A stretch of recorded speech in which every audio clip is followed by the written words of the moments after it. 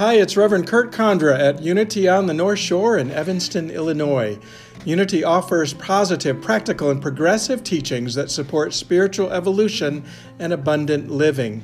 You can join us for our weekly Sunday service at 10:30 in these days of sequestering. It's by Zoom. So please visit our website at www.unityns.org and register for the Zoom link. If you missed the service, you can also see the video version of our Sunday lessons on our YouTube channel, Unity North Shore. Again, visit us at our website, www.unityns.org, to see the many ways in which we're creating connection in this time of physical distancing. God bless.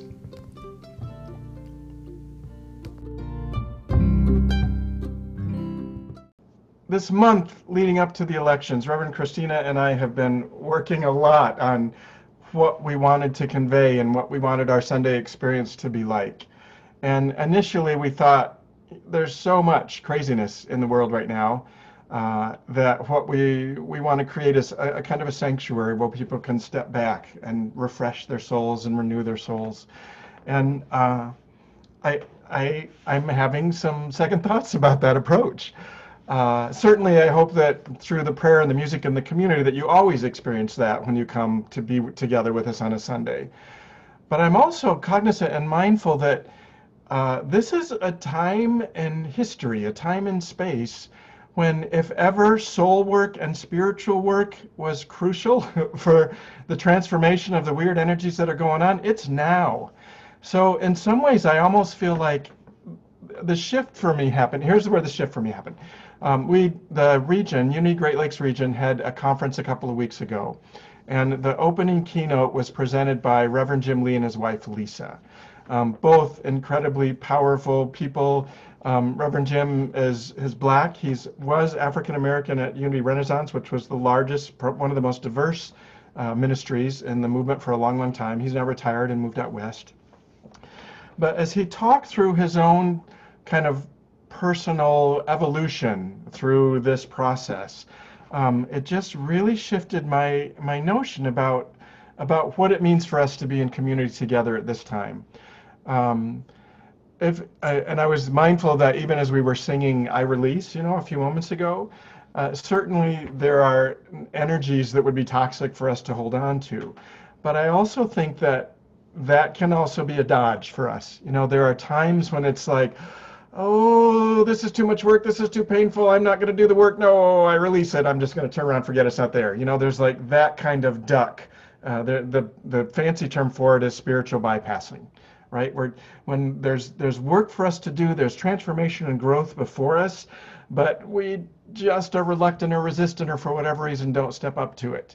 Now is a time in history when we need to be stepping up. Our understanding of how spirit works in the universe, our capacity for inner knowing and recognizing the divinity with us, and recognizing that in really embracing oneness, it means we also have to embrace the other. That is more needed now, and our ability to practice that and live more deeply into it is, I think, probably has more potential for creating transformative change than ever, at least in our lifetimes, maybe than we've experienced or ever will. So I'm going to challenge us, rather than sort of comfort and create sanctuary. I'm going to tell you up front that what I'm going to speak to today might actually be a little bit uncomfortable. And yet, I think the way that we refresh and renew our souls is to dive more deeply into the spiritual dimension of life, rather than to shrink from the challenges that lie before us. Does that make sense? I've seen some nodding heads, and I'm happy about that. I haven't seen anybody log off yet, so I'm good with that. So here's where the turning point came. When Lisa, Reverend Lee's wife, was synopsizing all that had come up during their opening thing, she said one of the places that it changed most for her was when she was able to sort of embrace the notion that we have been born into the, in Unity often you'll log into a service and we'll say, it's no accident you're here. It's a divine appointment. You're here. She's taken that to like next level.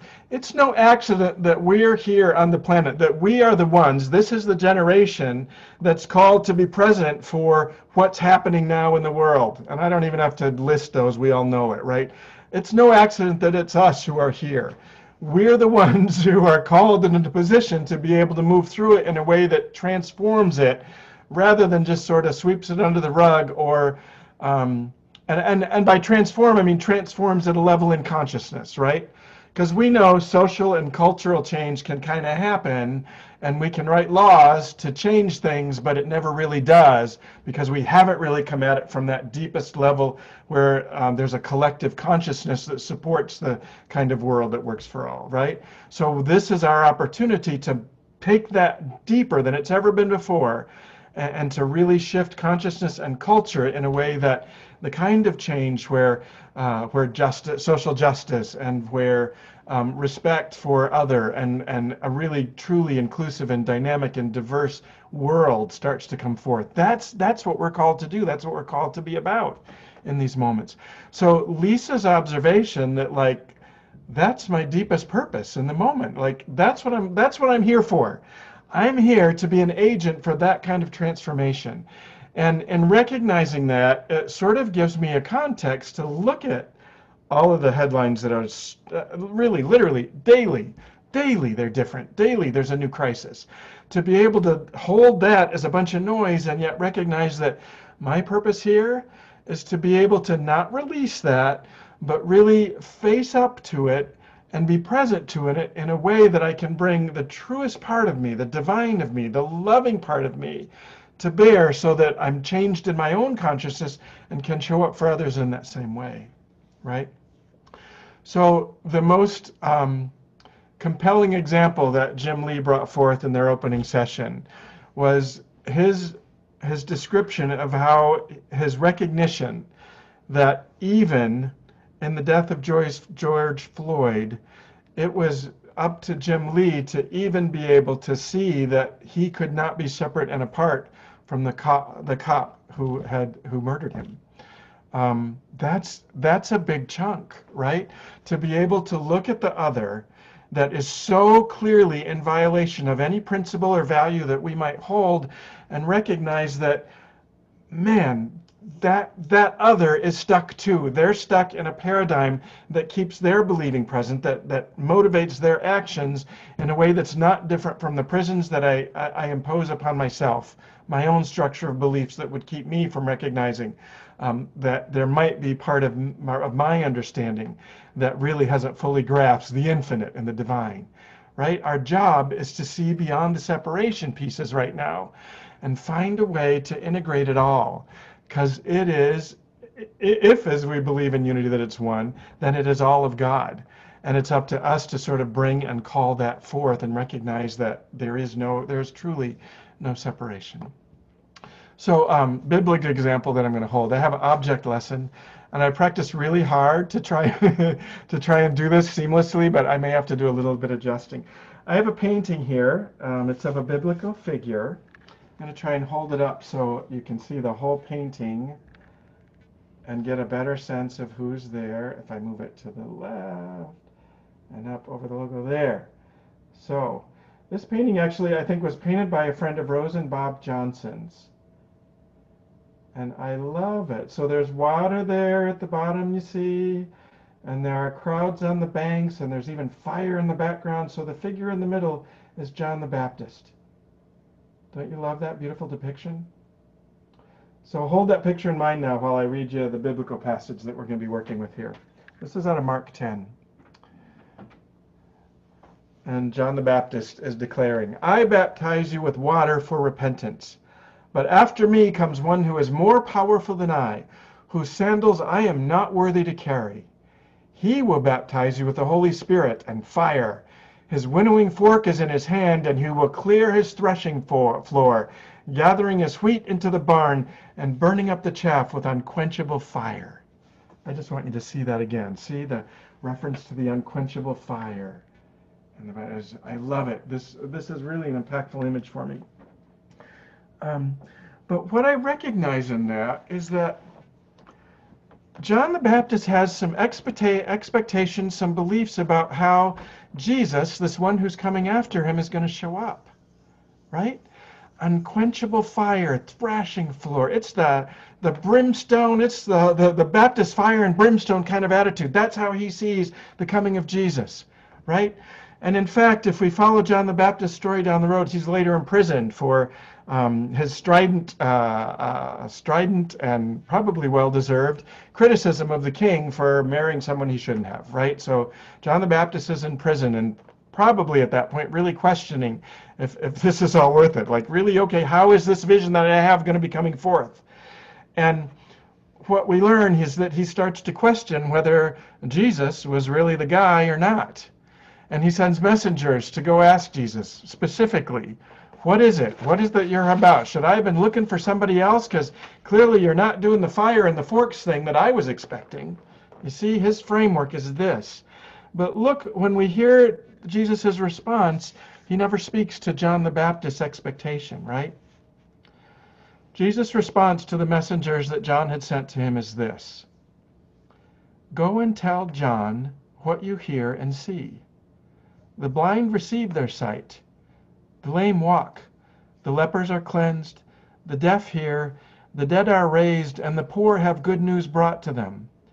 And blessed is anyone who takes no offense at me. So those who would otherwise be sort of oppressed, those who are lame, those who would be ignored, those are the ones for whom Jesus has come. There's no threshing happening. There's no brimstone and fire. That's not how Jesus is showing up. And so John the Baptist, it's actually the rigidity of that kind of vision, that kind of thinking that got him in trouble in the first place. In the next chapter, we learn that his plate is served up on a head, in some ways out of his own inability to be present to other dimensions and other points of view. That's kind of a big leap, but I'm taking it. That's what I'm saying. And so I would suggest that within us are those same kind of attitudes. We have that John the Baptist, this is the expectation I hold. This is how the kingdom of heaven looks. This is how my leaders ought to be showing up. This is the way it needs to be happening. That's getting in the way of us recognizing that in itself is our cage, right? That's our prison. God asks us to be available to be unconditionally loving, to demonstrate the kind of acceptance and the kind of receptivity and the kind of compassion that Jesus brought. So I would just ask you to think about it. Like, as you move into those places where you just want to turn the TV off, and I'm not saying you have to leave the TV on, but know that inclination to shut it down and release it, no, I'm not going there, that's actually getting in the way of our own soul's growth and development, right?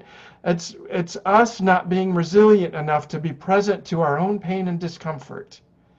And what is called for now is a greater capacity to be present to those so that we can continue to make connections with those we might otherwise regard as I'm not thinking of the right word, so I'm going to skip it. So our work is really about, first, finding those places in our own self, in our own beingness, and our own belief systems that are limiting our capacity to be loving in the presence of others. That's the deepest work there is. That's the space where we really, as we open to it, as we're willing to be present to it, that it's only through the transformative power of the divine that we can really begin to be healed and begin to accept what our true work is in this wild time, right? I want to share with you, this is from a Zen mystic who is just an incredibly insightful kind of observer of how the world is moving. I would really regard her as a prophet. So Angel Kaido Williams is her name.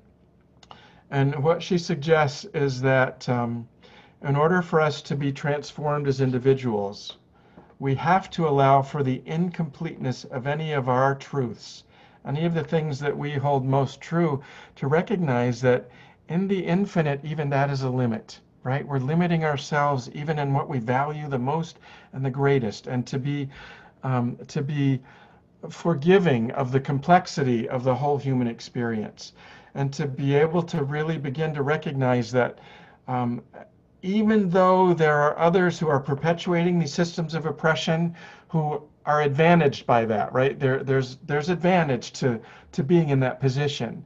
But for us to be able to recognize that at the deepest level, of our humanity, they too are suffering, right? We might not be able to see or spot it, but if we trust the deepest dimension of our human hearts, we know that that level of disconnection that that would prompt or incentivize or even allow you to be able to act in ways that are so detrimental to humanity and so detrimental to the expression of love, that they have to be so cut off from their truest self that there's a dimension of suffering that's our connection point, right? That's where we can begin to recognize that suffering is also universal, and that for us to be able to hold compassion in those spaces is actually the beginning of a transformative power that goes far beyond whatever law we might be able to sign in with a pen, or whatever protests we might be able to win, or whatever election we prevail in,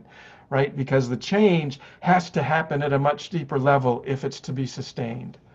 So, it's just interesting. As Christine and I were talking about this series, what we were wanting to do is create a refuge so that once we got to the election, then we could be accepting of whatever the result was. I think it's beyond that, though, because this work continues. The ways in which we imprison ourselves in our own expectations and our own insistence about how it ought to be and our own self-righteousness, just as John the Baptist had, those are prisons for our own capacity for being loving.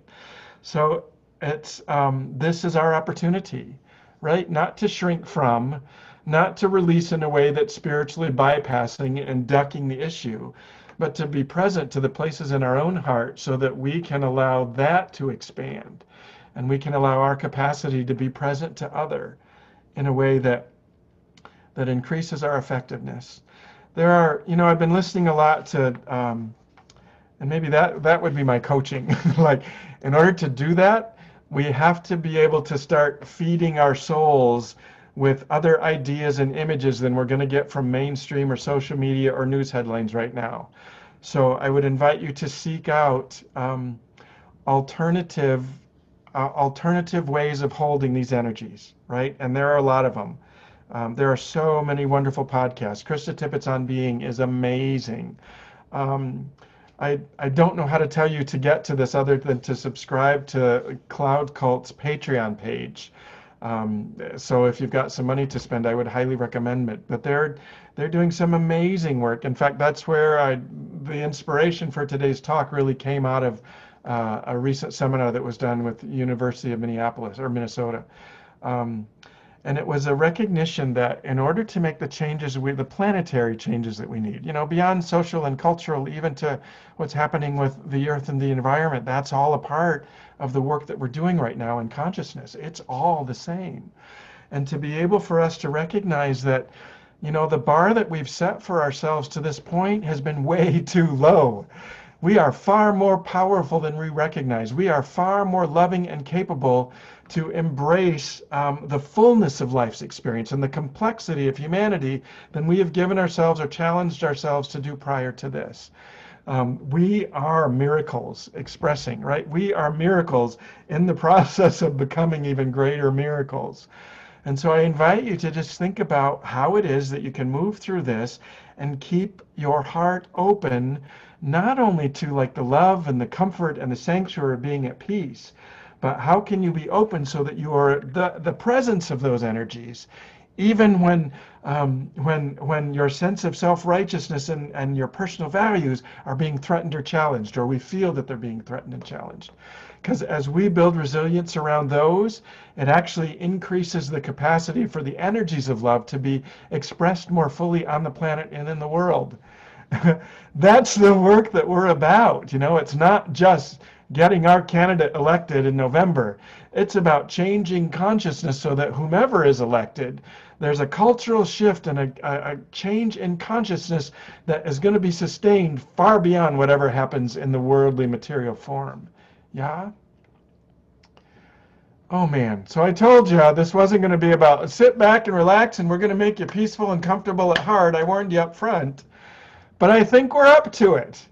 I believe that's what we're about. We've been doing it at Unity on the North Shore in our lives individually for a while. We've been challenging what our sense or what our beliefs are about money and lack and abundance. We've done that.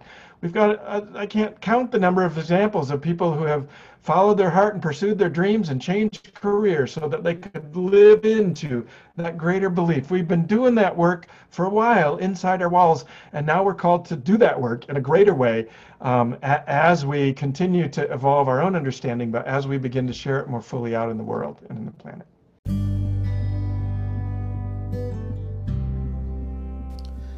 Thank you for listening. If you enjoyed this podcast, please consider leaving us a review. And if you'd like to support the ministries of Unity on the North Shore, you can text the word GIVE, G-I-V-E, to 815-827-6052. Again, text GIVE to 815-827-6052. Or visit us online and click the donate button, www.unityns.org. You'll also find there a complete menu of offerings for sort of remote and distance learning through this time of sequestering. God bless you, and again, thanks for joining.